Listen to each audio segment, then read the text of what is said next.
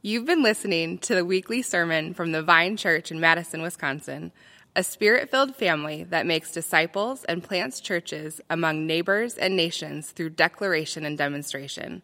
For more information and service times, check out our website at www.thevinemadison.org.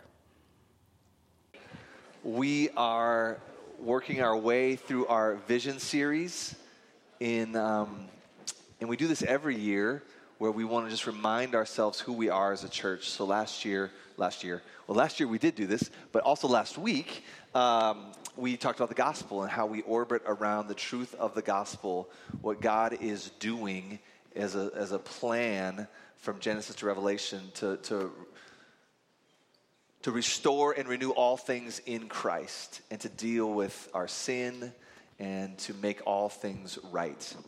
Along those lines, I didn't do this the first service, but I just want to remind you, we are doing Porterbrook, which is kind of an intensive discipleship curriculum that we offer here at the Vine, and it's going on right now upstairs in the building next door.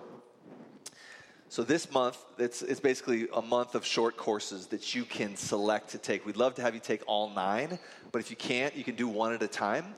And so right now they're studying how the gospel applies to our life and changes our lives by believing the truth. What does that mean? And we're going to talk about that this morning.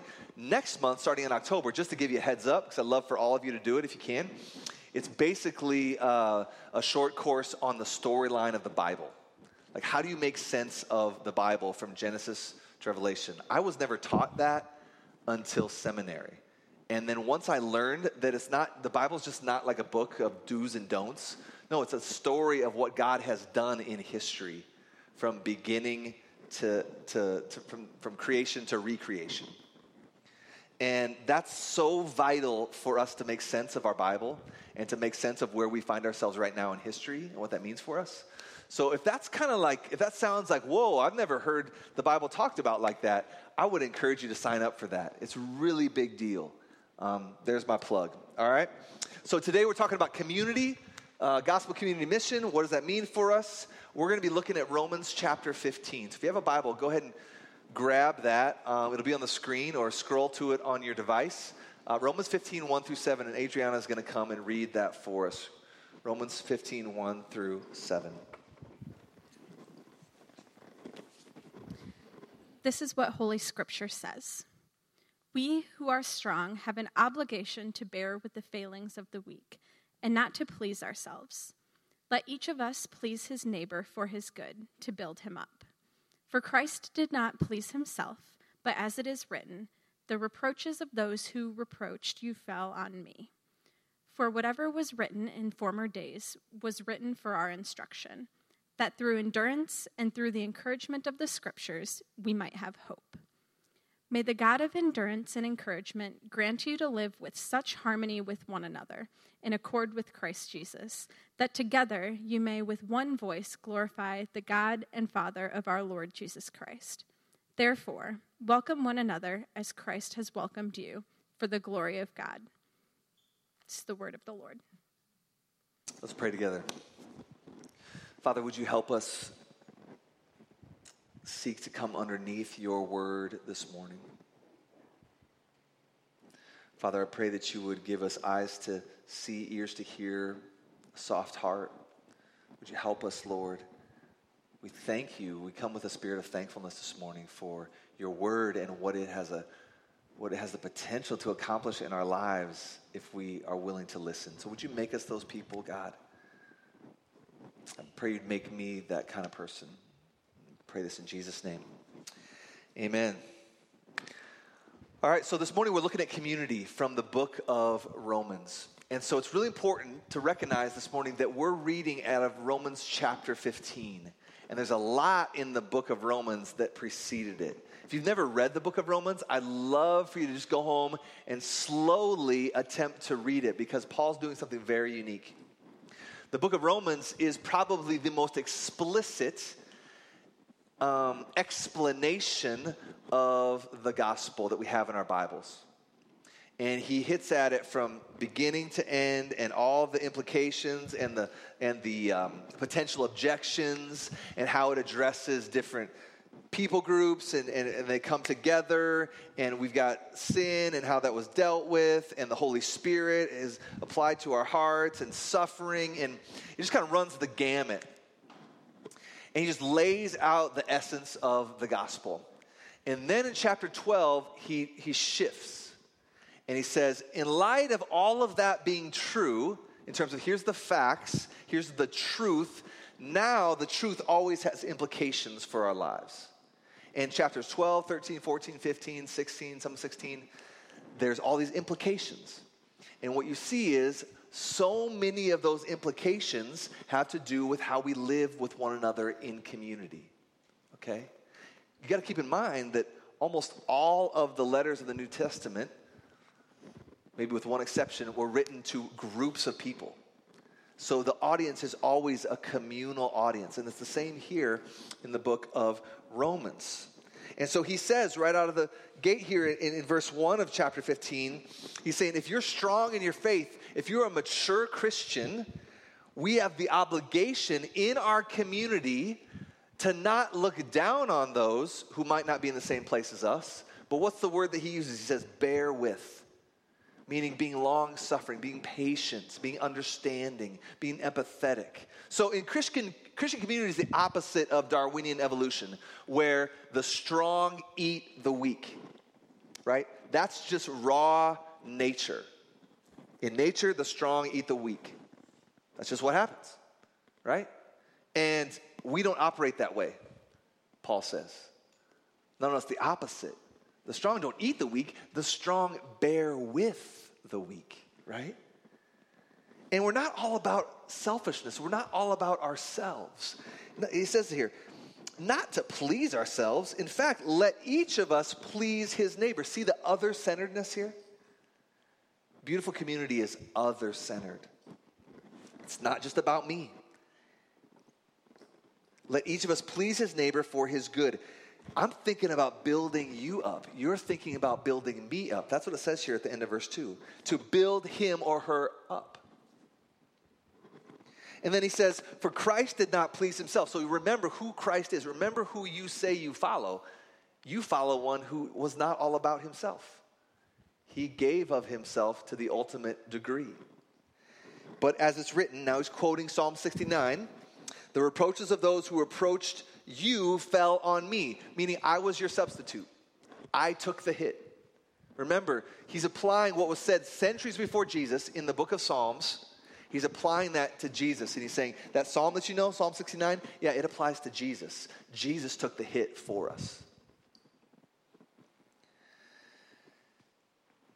And so then he continues. I want us to look at verse 5, 6, and 7. This is what we're going to focus on today, because he really starts to drill down into community. And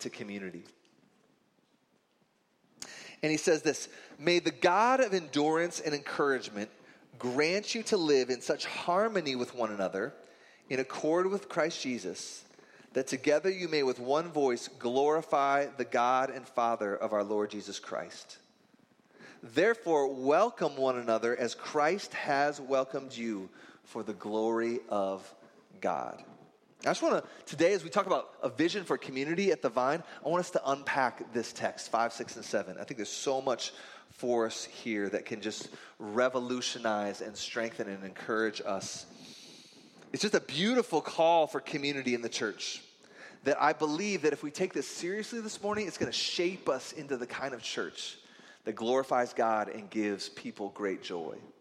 And if you look at how it's structured, look at verse 5. It's just structured like a prayer. Paul is asking God to do something. So maybe this could be our prayer for the Vine, for the beauty of community. Again, let's look at verse 5. May the God of endurance and encouragement grant you to live in such harmony with one another, in accord with Christ Jesus. Now, I want to focus on this word harmony. Harmony is a musical word, right? It's a musical word. Harmony is when there is a diversity of voices. And there maybe is one voice that's singing what's called the melody. That's what we are mostly all singing when we sing this morning in church. or singing the melody. Whether it's Alan or whether it's Adriana, as they lead, they're singing the melody. But sometimes on top of the melody comes a different voice. And it's a complementary voice. And it highlights and it opens up and it makes the music a little more complex, but it also has a chance to make it more beautiful. I remember as a kid, I was raised in the Lutheran church, and in the Lutheran church, we had Lutheran hymnals, and back then, you had like notes on a page, and it was like 4-part harmony. And my mom and dad are musicians, and so they could read the music, or they could just kind of hear the harmonies, the different parts that you could sing to accompany the melody. And I remember sitting there in church listening to them, like, how do they do that? Like, that's kind of cool. Like, how do you go about just like making up another part, but it totally goes with the melody, and they just kind of do that spontaneously, or they can read the music and just sing it. And I remember as a kid just being like, that's really cool. I want to be able to do that, but I can't do that. And then over time, through singing in choirs and practicing along with the radio, you just kind of get the hang of it. And I really started to like it. Like, wow, when there's a harmony that goes with the melody, it makes the music just kind of pop in a new way, and it's really exciting, it's really beautiful. And sometimes for me, and my kids as well, as they're starting to learn how to sing harmony, it's hard to turn off that harmony impulse. You know, it's like, man, you're always just hearing the harmony, and it's like, can we just not do harmony nonstop all the time? You know, whether it's like in the van driving around or whatever. But there's a reason why as human beings we might be drawn to that. Why we might be drawn to that. Because it makes it more beautiful. There's diversity that brings unity. And it makes it more beautiful. It's a diversity of musical notes that come together to create very interesting sounds in one unified piece of music that that appeals to us as human beings. Like, there's a reason why people go and listen to an orchestra. Like, if you go to the symphony orchestra, or you go to Concerts on the Square, and the whole, like, what is it? Is it 72? Is it 72, Linda? How many pieces in an orchestra? Is there a typical number? It varies. Okay. I thought there was like a typical number. Let's just say 72. There's 72. That's a good biblical number. There's a 72-piece orchestra, and all 72 musicians are playing just the melody. Like, that would be boring, right? But it's when you have this unity in diversity that the music just comes alive. And you'll pay to hear that. You wouldn't pay to just hear 72 musicians play the same melody line. Like, that'd be boring. And Paul's saying something very similar as we think about this concept and apply it to life in the church. And he's saying harmony. And you could think about it like this, like, we're all singing the same song. We're all reading the same music. We're all playing the same piece. And the music is all about Jesus. The title of the song is Jesus and God and his glory. Like it says in the text, look at the text. In harmony with one another, in accord with, united to, agreeing on Christ Jesus. Christ Jesus is the title of the song. The music's all about Jesus. And now there's diversity of parts that we sing to accomplish the beauty of performing this piece of music. You with me? See, if we're not in accord, like it says in verse 5, like, let's say we were not in agreement on the title of the song. And you over here, like this group of people were singing a song about the tree outside the window. And this group of people were singing a song about how crazy the Beltline is with traffic at 5 o'clock. And you guys were singing a song about Madison politics. Like, that'd be a weird song, right? That would just be like this cacophony of musical madness. Because we're not in agreement on what the song is. And that's what Paul is saying. It's like, you got to agree that it's in accord with Christ Jesus. Jesus is the title of the song. If we all agree that the song is about Jesus, when we sing in harmony with one another, you know, maybe 3-part harmony with different sections in the room, that's when community really starts to look beautiful. But we got to agree on the song. Jesus is the song. Okay? So verse 5, may the God of endurance and encouragement grant you to live, remember, this you is plural. He's not writing this to one person. He's writing this to a group of people. So it's a plural you. That y'all, you with me? Yeah? Yous guys? Anybody go with yous guys? That's like a northern Wisconsin thing, I think. No? Morgan's not down with yous guys. Y'all, yous guys. What else do we say for plural you? You guys? Yeah? So that's what Paul is saying here, okay? That's the translation, if you want to be literal. Okay, so it's a group of people. It's not just us in isolation. It's not just, he's not writing this to one person. So it may grant you to live in such harmony, okay, that applies diversity with unity, with one another in accord with Christ Jesus. And here's the kicker, verse 6, that together you may with one voice, so there's that unity, it's one voice, diverse, but it's one, with one voice glorify the God and Father of our Lord Jesus Christ. So look at what he's doing here. Paul is saying that there's a goal here to this unity that he's talking about. There's a goal, right? It's going to create something. That's why the first word in verse 6 is that, or like so that, in order that something may be accomplished. That's what that means. Okay? So what does he want to see accomplished?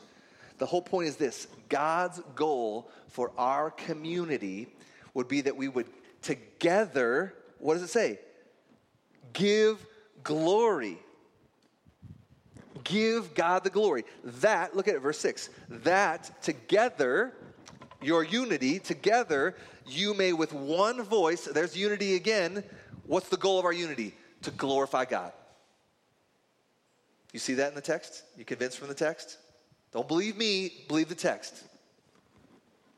Right? That's what it says. That we're called together to glorify God. So here's the implication. Community ultimately isn't even about us. You feel that? Now, we participate, but the goal does not terminate on us as human beings. The goal terminates on God and his glory.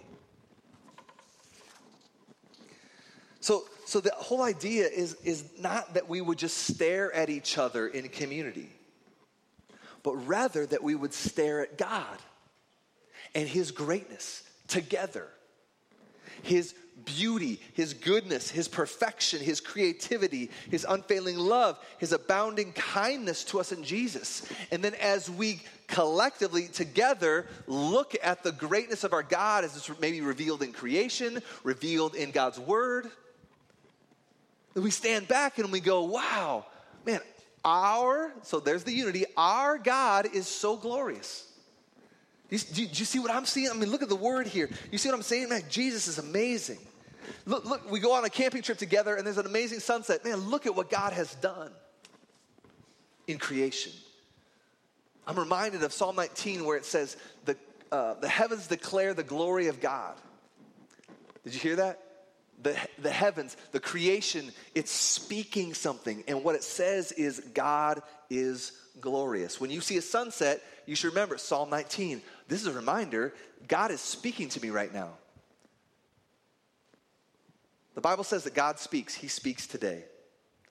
And he speaks when you look at that sunset and you look at that beautiful tree with the fall colors.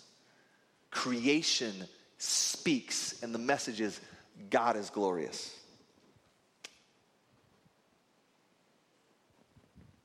And you stand back and you say, wow, look at these image bearers of God. That's another sign. Man, how glorious is God that he would create human beings that have a mind like ours, have hands that can do what our hands do. Like with how many bones in the human hand? It's a lot, right? And they all work together. My wife's a genius with anatomy, so she used to teach that, so that's why I asked her. But the human hand is just so diverse. You can look at that and go, man, God is glorious. You can just look at anything. Like we're image bearers of God, and just our physical presence reminds us, man, God is glorious.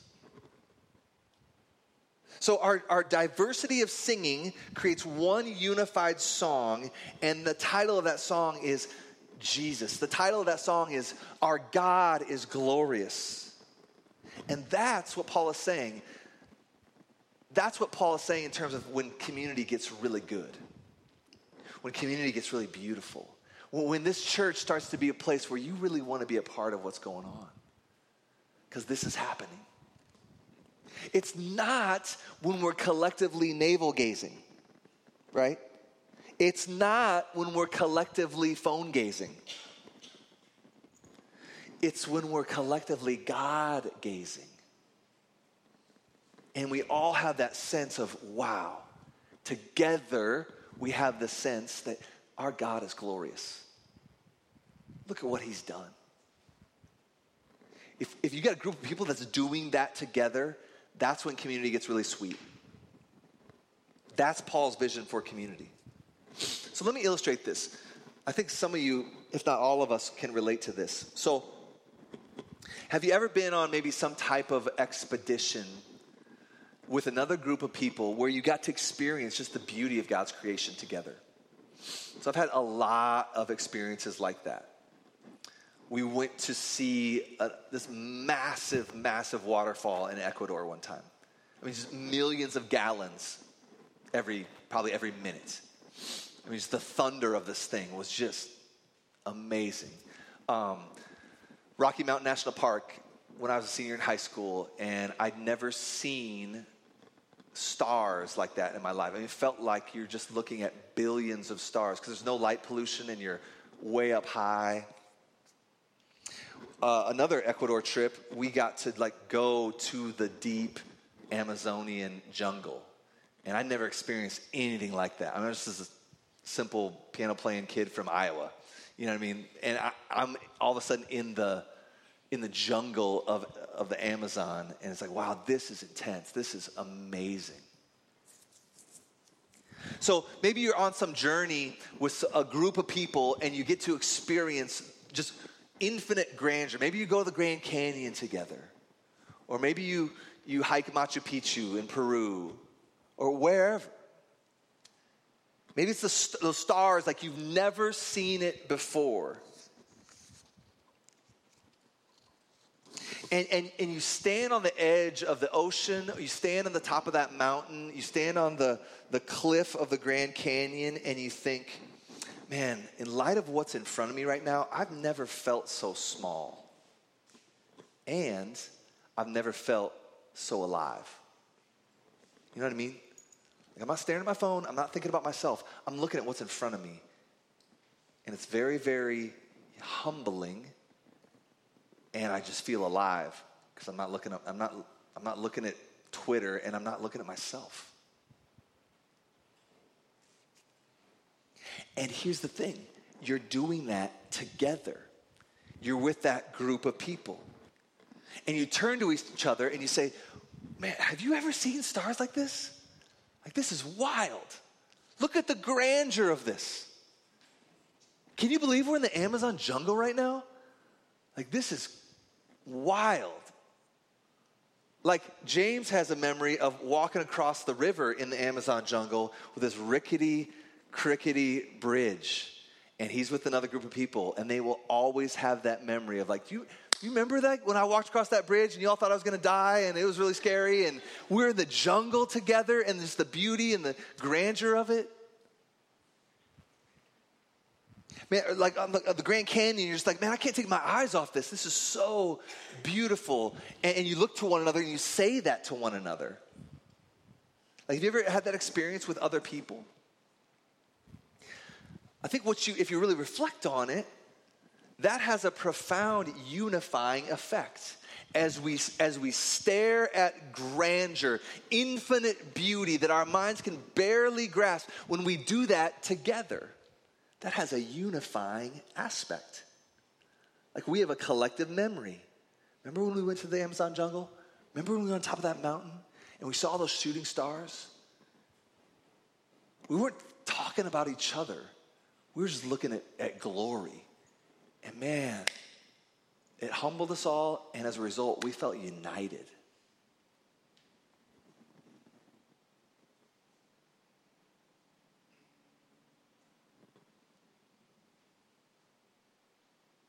It's like we had a glimmer of self-forgetfulness.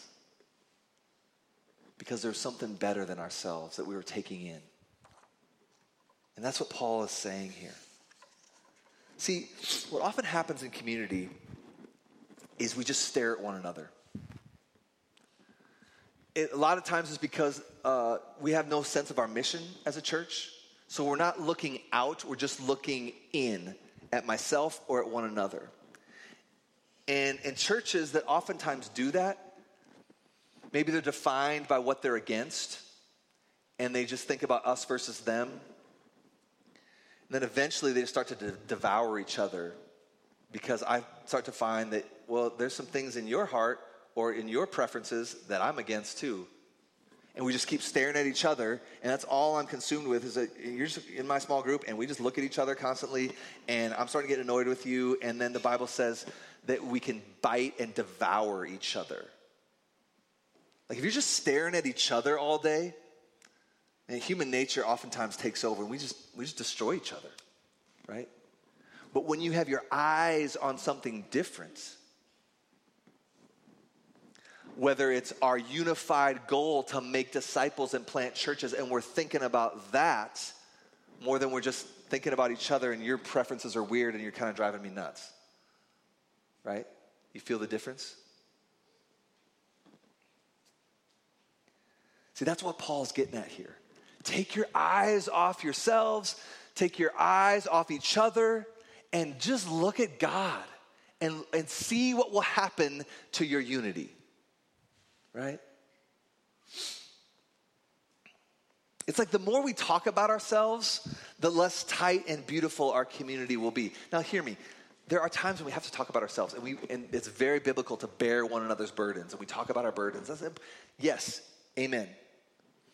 But I think as a culture, we've swung so far towards me and my feelings. It's all about me and my feelings, and you need to know about me and my feelings, and I'm going to put it all over social media about me and my feelings, right?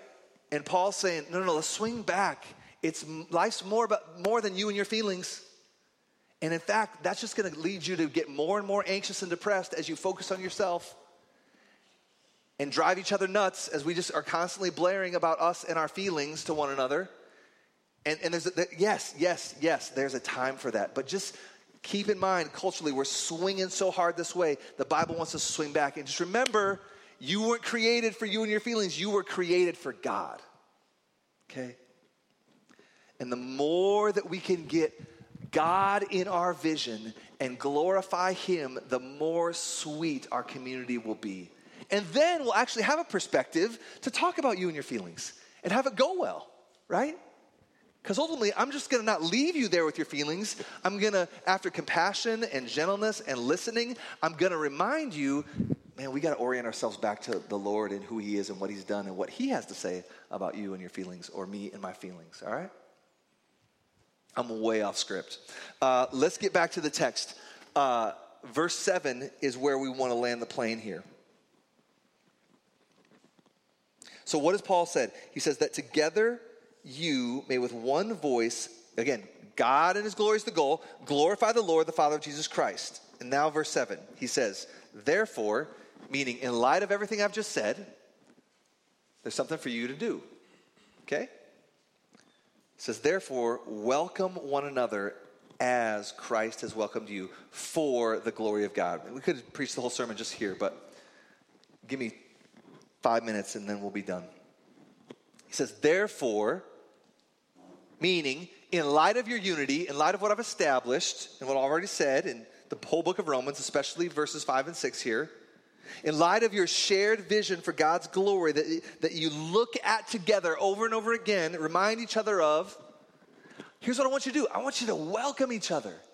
I want you to welcome each other. I want you to put the welcome mat out in your relationships, arms open, practice hospitality, literally and also figuratively. We are a welcoming people. But then the question becomes, why? Paul, why should I do that? And it's good. I think it's very okay to ask why with a humble heart. Because if you ask that question of your Bible, oftentimes the Bible's going to answer you.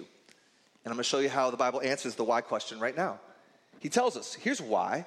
It's real simple. Because Christ has welcomed you. See that in the text? As Christ has welcomed you. He's just saying, in light of the fact that Christ has welcomed you, remember the cross and the empty tomb and how Christ has made a way for you to not be alienated, strangers and aliens from Christ, but he's made a way for you to be welcomed, where Christ puts the welcome mat out in his house. It's his property. And he says, hey, I want you in here. I want you to come hang out with me. We're going to have food. We're going to have fellowship. We're going to be together, and it's going to be beautiful beyond what you could imagine. That's what Paul is saying. Remember, this is who you are. Christ has welcomed you. That's your identity.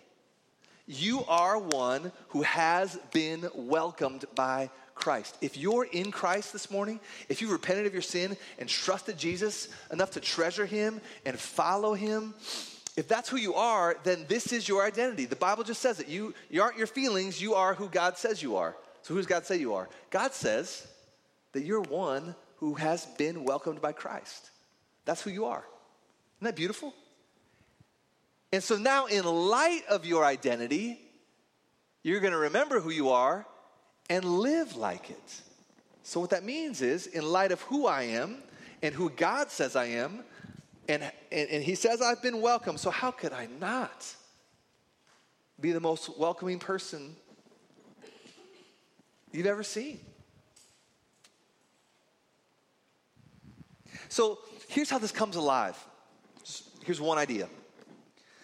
Before you walk into church on a Sunday morning, before you open up the front door of someone's house to go to your city group, just pause. Hand on the knob. You're going to pause, and I'm going to say, maybe you've memorized Romans 15:7. I think we also do it. It'll revolutionize this church. This is who I am. I am one who has been welcomed by Christ. So as I walk in this door, God, would you help me be who you say I am? One who is so welcoming. Would you help me, God, to live out this identity that you've spoken over me? And may that affect how I relate to your people in this context on Sunday morning, in city group, or any other context. Would you help me be welcoming with those that don't know you, that might show up here, my neighborhood, my workplace, in a city group? I have been welcomed by Jesus, so that's going to affect how I see everybody else.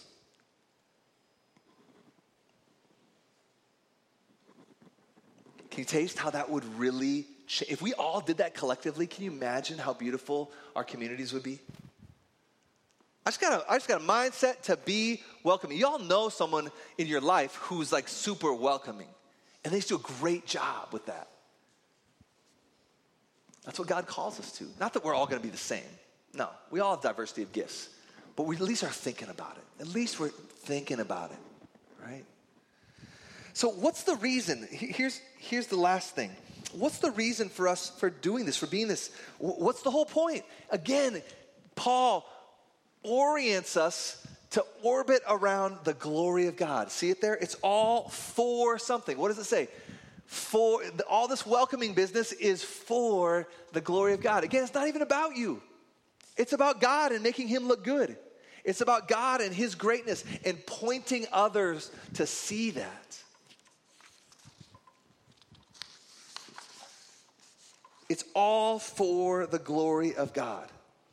So how does this, another question, how does this community mindset give God glory? Well, it's because, here's the thing. When you walk into this church with the mindset of, I'm going to welcome as I've been welcomed by Jesus, that's going to create a very unique culture with a unique temperature, with a unique mindset and feel. And people can sense it and they can smell a difference. Like, this feels different. This smells different than how I get welcomed at work. Or maybe how I was welcomed or not welcomed in a neighborhood. And people will be like, some people, not everybody, but some people will be like, man, you guys are unique around here. Like, you guys have been so welcoming. I've heard that from lots of new people, that you guys are doing a great job at this. Just being welcoming. Not just being a church of collective navel gazers, but eyes up. Who's here that I can show love to? Who's here that I can welcome? Who's here that might feel isolated? And I want to help them put that aside. So when that happens, when this verse comes alive in our community, people will notice. And then they'll ask. And then you could say, you know what? This isn't even about me. God has done a work in my heart. He gets the glory. He saved me through the cross, the empty tomb, and he's welcomed me. So in light of that, how could I not be welcoming? It's God's work alive in me. You share the gospel. It's a great way to share the gospel. And then as a result, all of a sudden, God is getting glory because you're sharing about him. And it's not even about you. It's not, yeah, you know what? I am pretty awesome and I am pretty welcoming. That's me and my glory. See, we don't say that, do we? We say, this is what God has done in my life. That gives glory to God. So here's the summary. We sing in beautiful harmony with one another. Jesus is the title of the song. And this song is also a song about God's greatness, his glory, his grandeur, his beauty, his worthiness. And when we have this collective focus, not on ourselves, but on God and his greatness, and we remind each other of that, and we stare at it together in the Word or other ways in creation, we become deeply united in a way that demands an explanation. Okay? So the application, especially if you're new here this morning, the application is that we have two main ways that we do community at the Vine, where we practice these things at the Vine. It's Sunday morning, and it's what we call city groups. And so we just want to call you to be in a city group. We want to call you to be here on Sunday morning. So there's a reason why we sing on a Sunday morning. It's not just because we're trying to fill time with something better to do. You know what I mean? Like, how can we fill up this hour on Sunday? Oh, I know, we should sing some songs. No, that's not it at all. It's because singing actually makes this verse come alive. Singing is the embodiment of this verse. One voice, unity, but diversity, singing about God. Like that has a unifying effect. Our goal is unity. And singing helps us do that. There's a reason why, like every country in the world has a national anthem, and most people don't sing those national anthems like by themselves in their bedroom, right? They sing it when they get together because they want to be unified as citizens of a nation, have pride in their nation.